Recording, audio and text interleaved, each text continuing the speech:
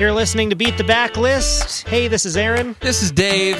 Aaron, I just read a book called How to Stop Time. A practical guide on time travel and time manipulation. It is about a little bit about time manipulation.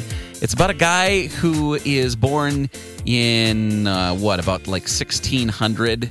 Okay. Roundabouts. Sure. And he ages at 1/15th the speed of everyone else. So he's still around today looking like he's like 30 or something. Yeah. Over the course of 20 years of his aging, physically aging, he's lived 300 years. Wow. He's basically Highlander. Yeah. But it's very interesting because he's part of this society called the Albatross Society, or the Albas. And their whole thing is about keeping everybody kind of safe from being found out by the world around them and shuffling people around and giving them new identities. So it sounds like some sort of intense, like kind of sci-fi fantasy thriller kind of thing? No, it's more bittersweet rumination about nostalgia and pain. Oh. You know what? I absolutely thought what you thought. When I read the synopsis, it made it seem like, it's like a globe-trotting through time, epic romance. They build the romance aspect of it a lot. Right. And that wasn't really part of it.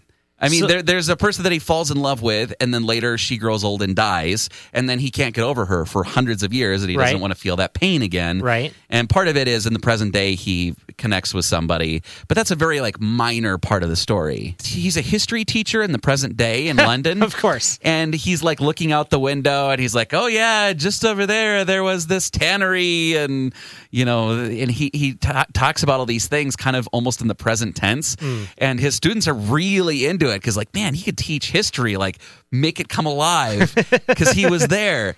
There's this scene where he's in a pub and there's a piano, and they're like, oh, have you ever played the piano? He's like, well, I mean, I've kind of dabbled. And in his internal monologue, he's like, last time I played piano was 1926 back when I was a jazz pianist in France, Sure, as one does. And so he sits down at the piano and he starts playing Greensleeves, because that was the first song he learned 400 years ago. And then he starts going into Chopin and then Gershwin and then all these things.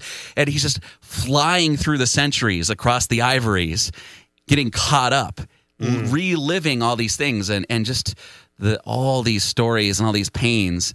And then he kind of looks up, and everybody in the pub is just their jaws are on the floor, because he's had 400 years to perfect his art. He's probably literally the most accomplished pianist ever. Yeah. Yeah.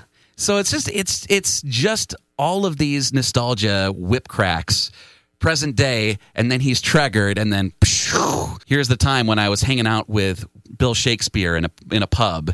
It's such a different novel from the sounds of it than the back of the book makes it seem like. Right. It's not Bill and Ted's Excellent Adventure. Right. He's not just tripping through time, hanging out with folks, and having a jolly old time. I feel like it's like a person living in an old folks' home who's paging through photo albums, but except that photo album is hundreds of years long. Yeah. And they have 400 years of pains and sad memories rather than just 80 of them. Does it stick the landing? I wanted something more bombastic and more shocking. Sure. And then I realized as it kind of wound down, that wasn't the book that it was.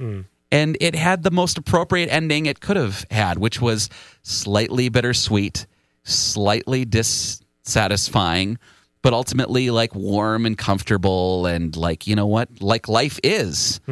Here's the test of a book for me. When you get to the end, do you look up other books by the same author? What else has this guy written? I need to see what else he's done. And the first thing I did was went on Amazon. Okay, what else can I get from this guy? So beautiful prose, compelling characters, interesting plot. I'm going to give it 4 centuries out of 5. If you are a multi-century hopping, weird, secret society dwelling person who happened to stumble across this podcast, let us know. We'd love to interview you. Backlistpodcast@gmail.com.